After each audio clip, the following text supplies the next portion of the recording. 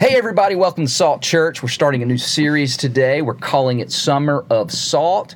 And it's not really a series as you traditionally know a series. We're actually going to have standalone messages for the next 4 to 6 weeks of just things that God is sharing with us. We're going to have guest speakers. We're going to have different people come in and share with us. We're just going to allow the Lord to speak to us as we go through this part of the year. And I'm excited about today's message. Today's message is really fascinating because let's just start off this series by saying, how many of you love summer? Now, how many of you don't like summer so much?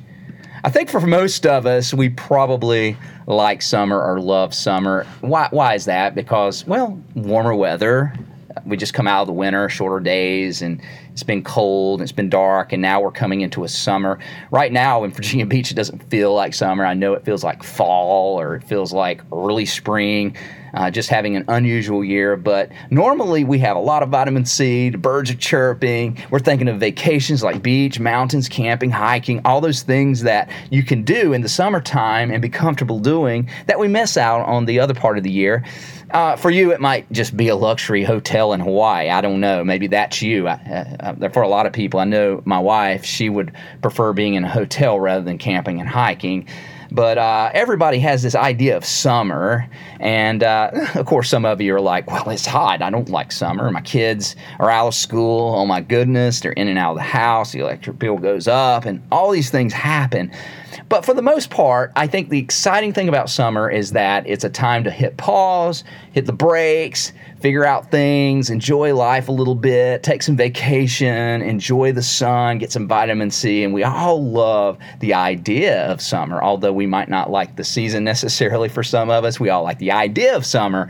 And there was a film that came out by Bruce Brown in 1966. It was called The Endless Summer. The Endless Summer. And there was something fascinating about that title. And the idea of this film, it was a surfing documentary. It attracted more than just surfers. It attracted everybody. It was a big hit. It was one of the most popular documentaries made. And the reason it was is because of that idea of endless summer. There was a group of surfers who went around the world, and they would always pursue these waves in exotic locations, beautiful, warm environments. It's from Africa to Australia, New Zealand to Tahiti to Hawaii to California, and they would go around the world, and they would constantly be chasing this season of endless summer. They were going after the endless summer. And when it was winter in one hemisphere, it was summer in another. So there was something special about traveling around. It had never been done before. They'd never had people travel around the world for a full year pursuing the endless summer. It was a really cool thing. And get this, they first opened the film in the U.S. in Wichita, Kansas, of all places. And it booked house records because it was so popular. Why? Because people liked the idea of an endless summer. There was something special about an endless summer. There's something about the season that brings some joy to our hearts, that brings some happiness to us. And we're always trying to chase summer. We're always trying to chase a season.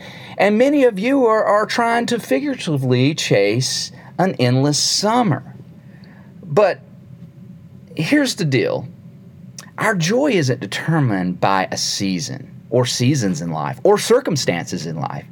Our joy isn't determined by the amount we accumulate. Some of that is your circumstance or your season, or maybe it's a person, something that you're chasing after to get happiness.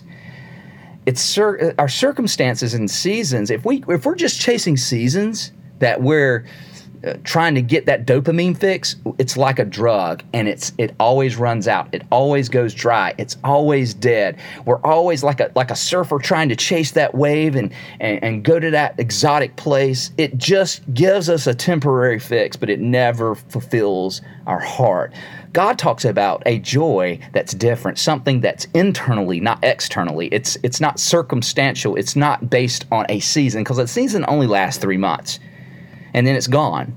It's not a season in life. We can have joy even in the horrible seasons in life.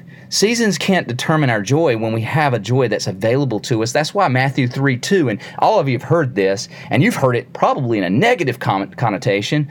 Repent, for the kingdom of heaven is at hand. You've heard that. You've heard those people that with veins popping out of their head, red faces, just yelling, you got to repent, you got to turn from your sin. And there's some truth in that. But really, this is a good thing. Repenting is a good thing because the kingdom of heaven is a good thing. And when we change, repent really means this. It means to change one's mind, to turn, to change, and turn directions. And what God is asking us to do is to repent, to turn to His kingdom, because your kingdom doesn't work. Life isn't good in your kingdom. Letting the true king be in charge under the canopy and authority of God is true freedom and true joy, and something that He wants for all of us. And it's closer than you think. It's reachable. See, people are living with anxiety, depression, and hopelessness all the time. And God has promised you joy. God promises you joy. And I wonder why so many Christians are anxious, depressed, and hopeless. Now, why is that? I get some people have chemical imbalances and have more than just some physical or it's more biological than it is just our attitudes. But for many of you, you're depressed because you haven't reached for what God really has for you. And my hope and prayer today is that you are filled with hope and you are filled with joy, a joy to get out of a life that feels lifeless and hopeless and joyless, and reach for something better. That's why Nehemiah 8:10 says, do not grieve, for the joy of the Lord is your strength. The joy of the Lord is your strength. Do not grieve. Think about that for a minute. The word grieve. Many of us grieve, and there's good ways to grieve, and there's bad ways to grieve. And I've been to a lot of funerals, and I've done a lot of services. In fact, a friend of mine, they had a paddle out this past weekend. I had to miss it. So I sent Alex, one of our elders, there on my behalf to be there for it. But he could tell you, and I could tell you, you know how people grieve by when you look at someone, the way they grieve, you know where their joy lies.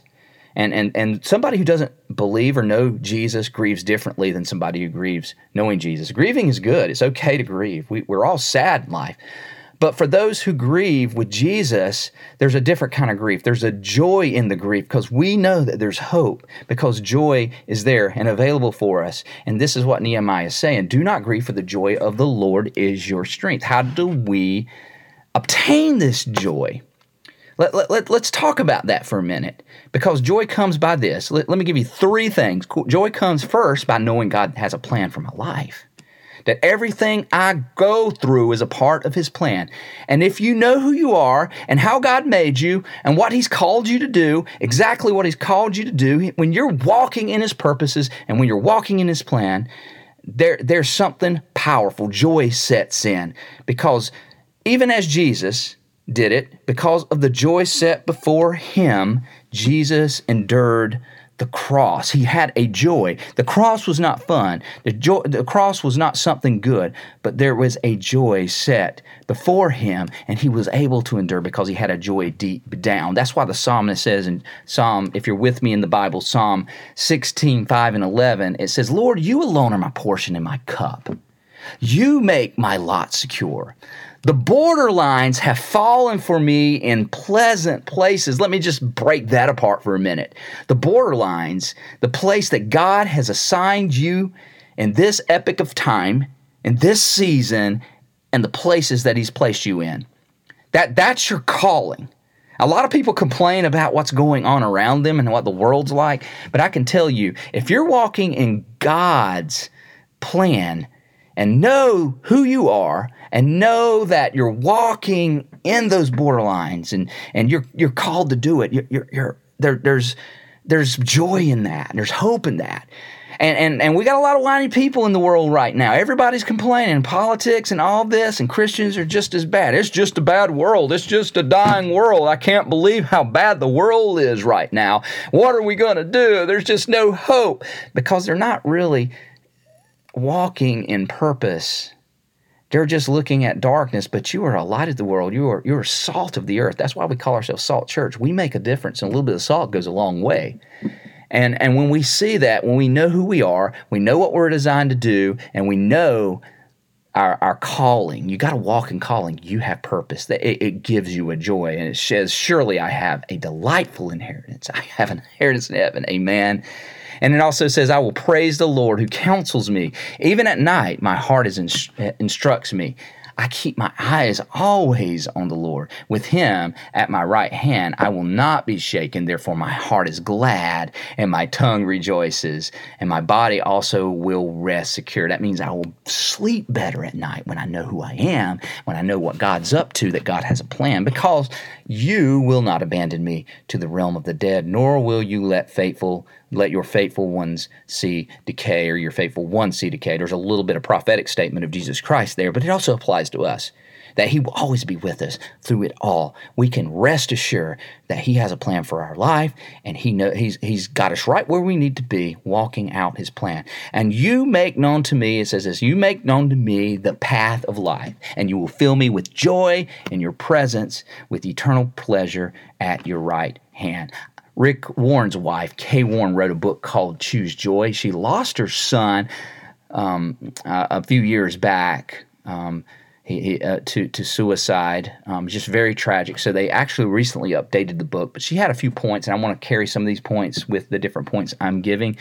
And she says this: joy is the settled assurance that God is in control of all the details of my life. Joy is the settled assurance that God is in control of all the details of my life. Number two, I find joy by an unwavering certainty that God will work it out. I have an unwavering, I will not be shaken. I know that God's going to work it out. My plans might be interrupted. God might take me off the course and take me somewhere else. The world might even throw me off course. Maybe I've made some decisions and mistakes, but I don't wallow in those choices that I've made. I straighten myself up, get myself back in gear, because I know that God will work it out in the end, because I follow a God, and I can be certain, unwaveringly certain that God will work it out. It's like a friend of mine years ago. He had a comfortable job, but he knew that he had to move on, that God had more for him. So he went into a job, another job. It paid more. There was a little more opportunity there, but it was miserable. And it was so miserable that after a year or so, he had to get out of it, and he took another job that really wasn't the job he ever thought he would do. And it was a sales job, and he learned about sales and things like that, but it really wasn't his forte per se, but he took it on, and it was a very short season of his life. During that time, he was just so aggravated. He didn't know what God was doing. He was just frustrated about where life was taking him, because this is not where he wanted to go. And But throughout those processes, by being in that job, it introduced him to somebody else who ultimately found the job that was perfect for him. They learned who he was. He walked through, he got some training through the process, and knowing how to sell, knowing how to manage, and all those things. And now he's walking in his purpose. He's doing a job that he loved, because he was created to do that from the very beginning. And God knew that, because God works it out. And there's a joy available for you in the middle. What do I mean by that, in the middle? Because when we first start off, it's great. We've got all this excitement. God's got big things for us. He's really going to take care of us. He's going to take us to the next level, and on and on and on. But in the middle is where it's hardest, because when we get to the end, we see the end results. We say, wow, we've made it. It's worked out. God did something. But in the middle is the dark places. In the middle is where you have to dig the dishes. In the middle is where you have to put your head down and push through at times. In the middle is where there's this uncertainty. It's a dark place. But that's where we really have to depend on joy. If we know that we have an unwavering certainty that God will work it out, we can get through the middle. And many of you are in the middle. And I just tell you to hold on. Just trust God. Even though you don't see, believe. And let me just speak to those. Those of you who are seasoned Christians understand this. Things do work out eventually. You see the pieces of the puzzle put together, and at the end, you're like, wow, that was cool. That was amazing. That was, look what God did. That was incredible. But for you that are young, you're probably starting off, and some of you are frankly in the middle, and you're going through some things, and you're just trying to figure it all out. And maybe marriage is difficult. Maybe finances is difficult. You're not quite making enough money right now. You're trying to figure out life and how do I make it? How do I make it? I know it seems like God that God doesn't have a plan. I know it seems like you've probably made some decisions that's led you here. But trust me. It's no mistake where you are right now. Trust God. He puts the puzzles together, and in the end, you're going to see great things. This is what Peter said in 1 Peter 1:8. Though you have not seen Him, you love Him. And even though you do not see Him now, you believe in Him and are filled with inexpressible and glorious joy. I mean, there's joy in knowing who Jesus is. We don't see Him. He's not right in front of us, but we know Him and believe in Him. That's the beauty about the gospel of Jesus Christ. We believe and know. There's a story of an African king, and he had a friend that always said, he was so positive, he always said, "This is good. This is good," all the time. He couldn't understand. I mean, anything, any situation, this is good. It could be bad. It could be good. It's always, this is good. Well, he took his friend hunting. The king took his friend hunting on this trip, and his friend loaded the gun wrong, and the gun backfired and blew the king's finger off when he was shooting at an animal.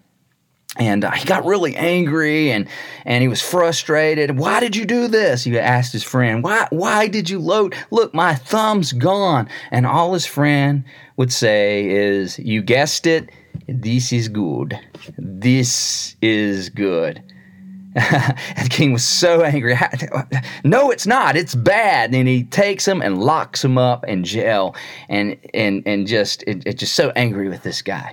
Well, a while later, he's hunting again, and he wanders in, the king, wanders into this cannibal area, and they tied the king up to a stake, and they were ready to cook him. These cannibals captured him and tied him up and were ready to cook him. And they noticed that, wait, before we do this, let's inspect this guy, and they found that his thumb was gone. And they had this superstition that you didn't eat anything or sacrifice anything that wasn't whole, so they ended up letting the king go. The king was released, and he felt remorse for his friend in jail, realizing that thumb had saved his life. He really felt bad for his friend. He went back and let him out of jail, and he apologized to him. And all his friend could say is, "Yes, you guessed it, this is good. This is good." And the king was like, "Why would you say that after I've locked you up for all these years? I put you away." And he said, "Well, if you had not locked me up, I would have been with you." I would have been with you. See, you can always find hope and good in everything, right? Amen. Kay Warren says it like this: joy is the quiet confidence that everything is going to be all right. Everything is going to be all right. As Bob Marley would put it, every little thing's going to be all right, right? And there was an old chorus we used to sing in church: "I've got a feeling everything's going to be all right." Yeah, I got a feeling everything's going to be all right. Yes. And we would sing that and clap that because we had that and we knew that. And it's a beautiful thing. And then thirdly, joy comes by making a choice to choose joy. You've got to choose joy, because joy is not going to find you. It's not going to sneak up on you. It's not going to drop on you. You've got to find it. You've got to chase it. That's the real endless summer that you want to chase. Not your circumstance, not a season. Joy that you choose. That's why Philippians says, "Rejoice, and Lord, always," and I will say it again, rejoice. Philippians 4:4. Rejoice, because frankly, some of you get some joy in this place, but you need to rejoice. When you leave this place and you get in that traffic, and you're angry at that person, you're ready to cuss them out, right? You need to rejoice. You need to rejoice all the time. Why did he say it again, rejoice? Because he was purposeful. He was intentional. He says, rejoice. And again, I say it. You got to rejoice. You got to rejoice in season, out of season, rejoice. Let the good news echo through your lungs, through your voice. Let it be powerful. Don't just have it in church. When you leave the building and throughout the week, have joy. Rejoice, rejoice. I choose to rejoice. Even when times are bad, even when times hurt, I rejoice. The character of Winnie the Pooh, all of you know Winnie the Pooh. My kids used to watch it with me, or I used to watch it with them, rather. Probably my kids watched it with me, to be honest. But that's like a psychology lesson in and of itself, the whole story and the characters of Winnie the Pooh. It wasn't meant to be that way. The author didn't make it that way. But psychologists actually use these characters, and you got the anxious little piglet that thinks the world's falling apart all the time. You know, he's always anxious and just worried about things. And then you have depressed Eeyore, like everything's always wrong. It doesn't matter what it is. Oh boy, it's not going to be good.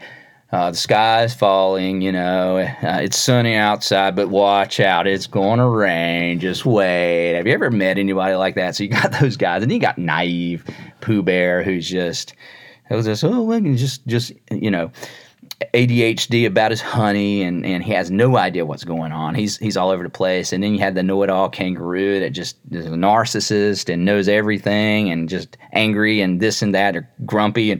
And you got all these different characters, but then there's this one character named Tigger. Tigger's special.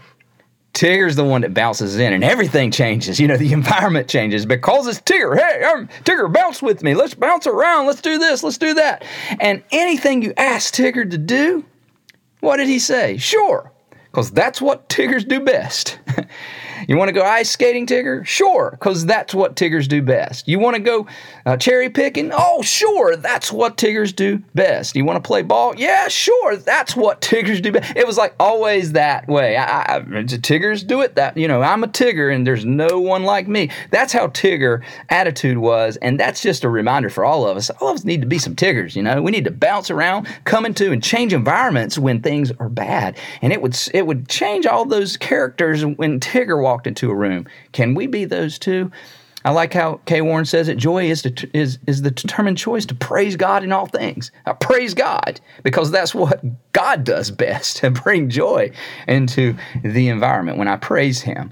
And we can live with joy in our heart. And it's really not that far from you. It's not. It seems so far.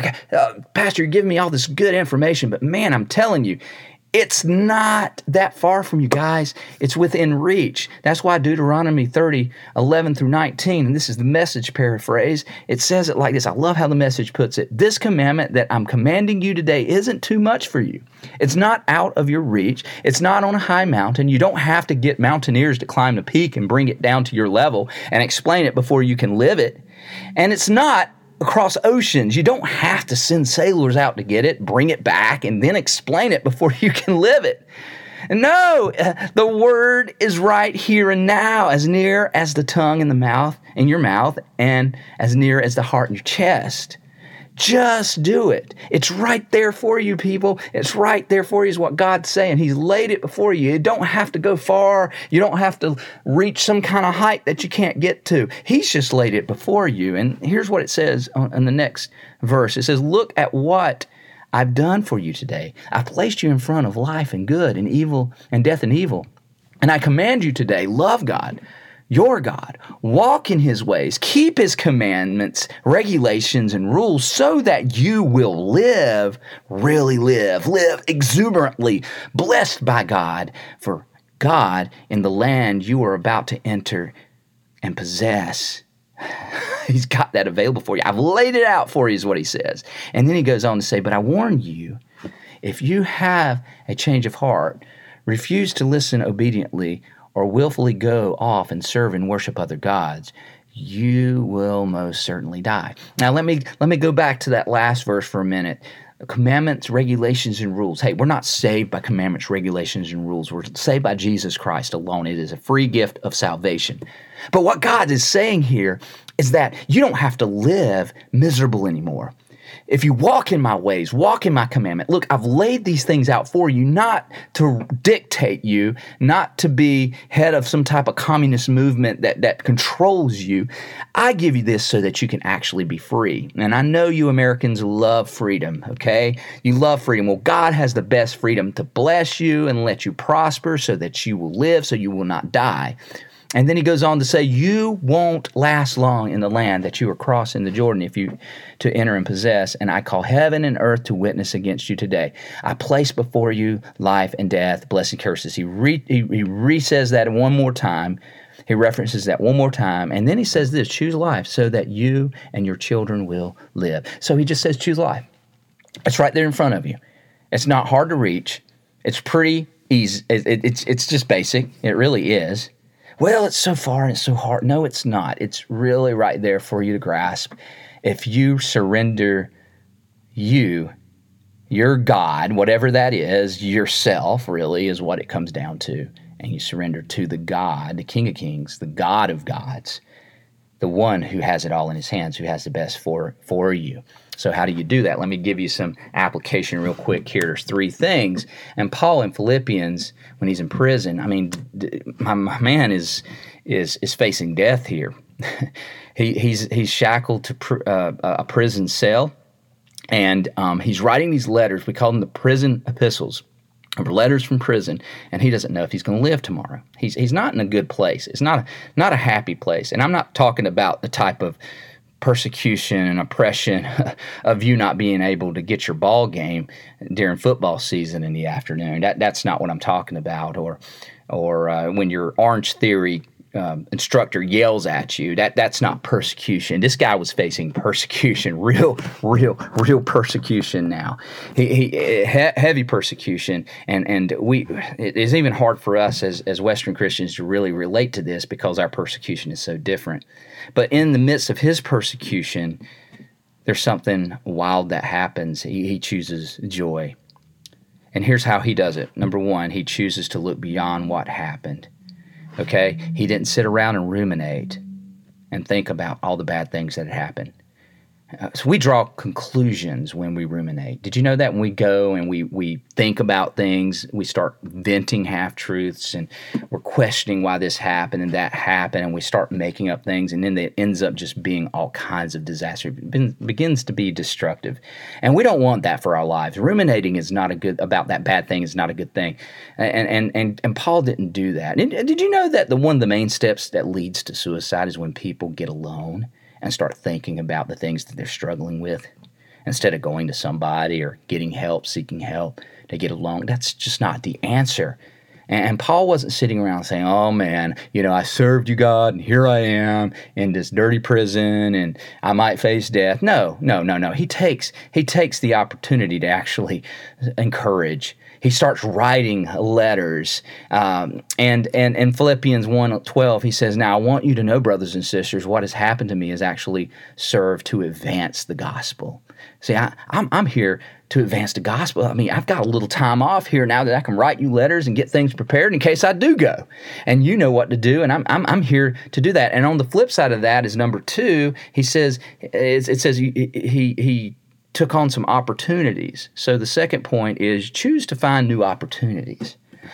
Paul found opportunities. Not only was he writing some letters, getting some writing done, he was sharing the gospel with the others. In fact, in one situation, he actually led a jailer to Jesus, right? He took lemons and he made lemonade out of them. He made something beautiful out of them. This is what it says in verse 13 and 14 of Philippians chapter 1. It says, as a result, it has become clear throughout the whole palace guard and to everyone else that I am in chains for Christ. They know that it's for Christ. It's not about me. And they're questioning this. They're like looking at this.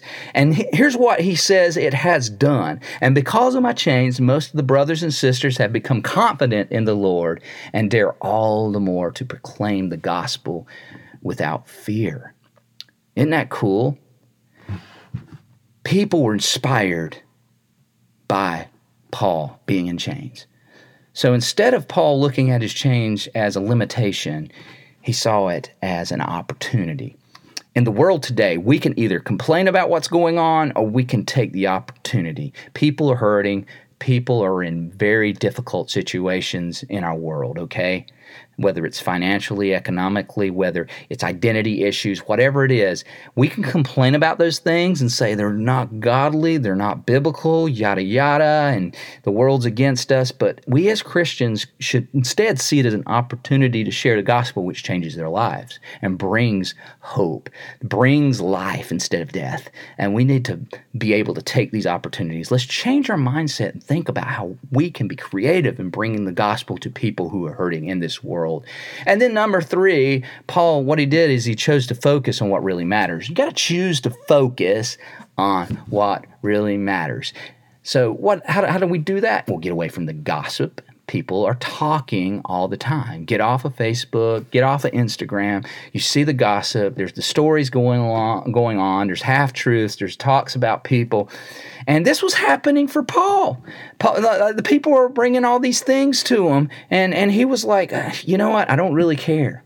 I'm not focused on those things. I'm focused on what really matters. Look at verse 15 of this chapter, Philippians 1. Kind of going on from where we were talking about before. He says, it is true that some preach Christ out of envy and rivalry, but others out of goodwill. There are people there doing it wrong. You can talk about those people. You can gossip about those people. You can be worried about those people. But there's also people that are doing it out of goodwill. The latter do it out of love, knowing that I am put here for the defense of the gospel. They know that.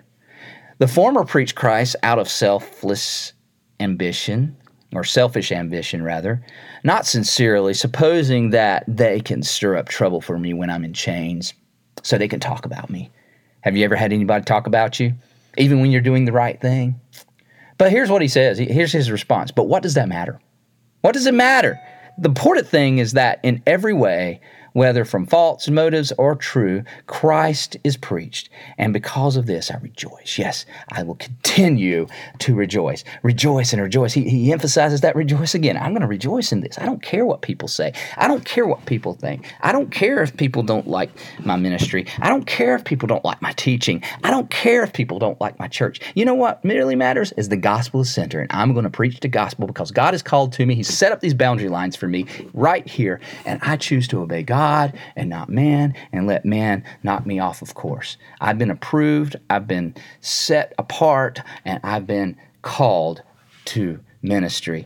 And that's how I, as a pastor of the Lord Jesus, preacher of the Lord Jesus Christ, handle this. I look to choose joy over what people say, because when you're a pastor, when you're a leader, or when you're anything, if you're doing things for God, you're going to be talked about. You just got to get used to that, okay?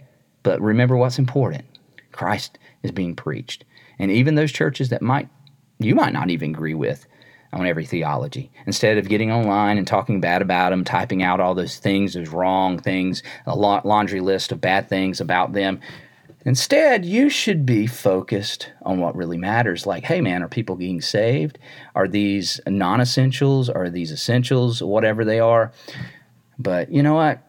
What does it really matter? And finally, I just want to say this as I close. Today, I choose joy. Today, you need to choose joy.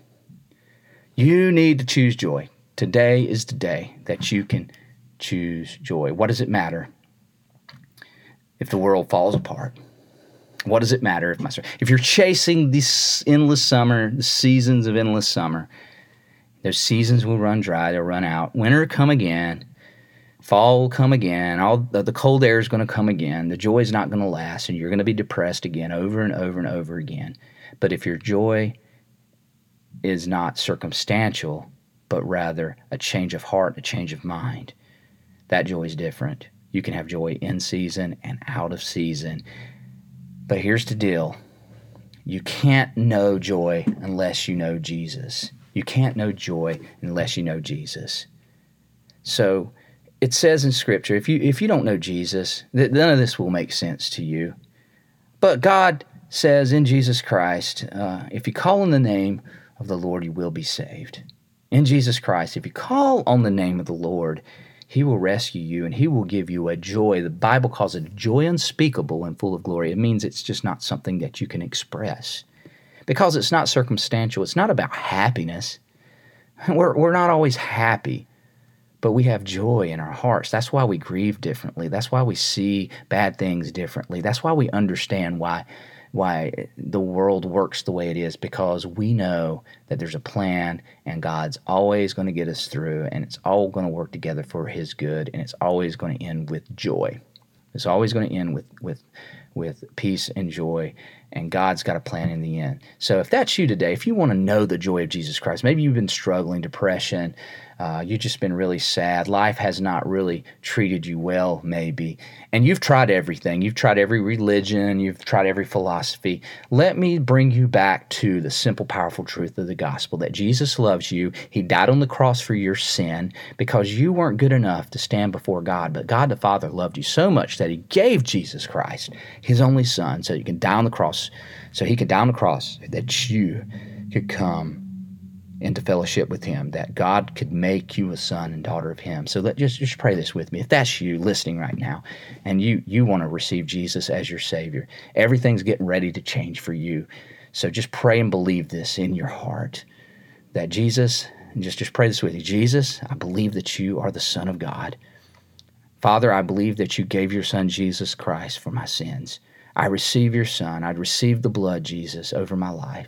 Come into my heart, come into my life, Jesus.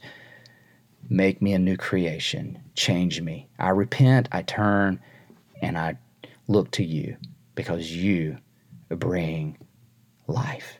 Bring life to me. Bring joy to me. Bring hope to me now. In the mighty name of Jesus Christ. Amen. Hey, if you gave your life to Christ today, you need to let us know. Simply just fill out a blue card in our Next Steps area that lets us know. Or if you're online, fill out a card at saltchurch.org/card and let us know that you gave your life to Jesus, because this is the greatest thing that could have ever happened to you. Your life is getting ready to radically change for the better, and we want to be a part of the process. Amen, amen, amen.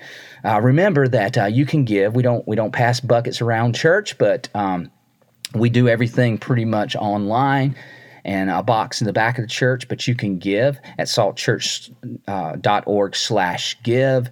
If you go to that location, you will find a text feature there, or text number there. You can text to give. You can just give right there online, or you can mail it right to our web address at P.O. Box 680, Virginia Beach, Virginia 23451.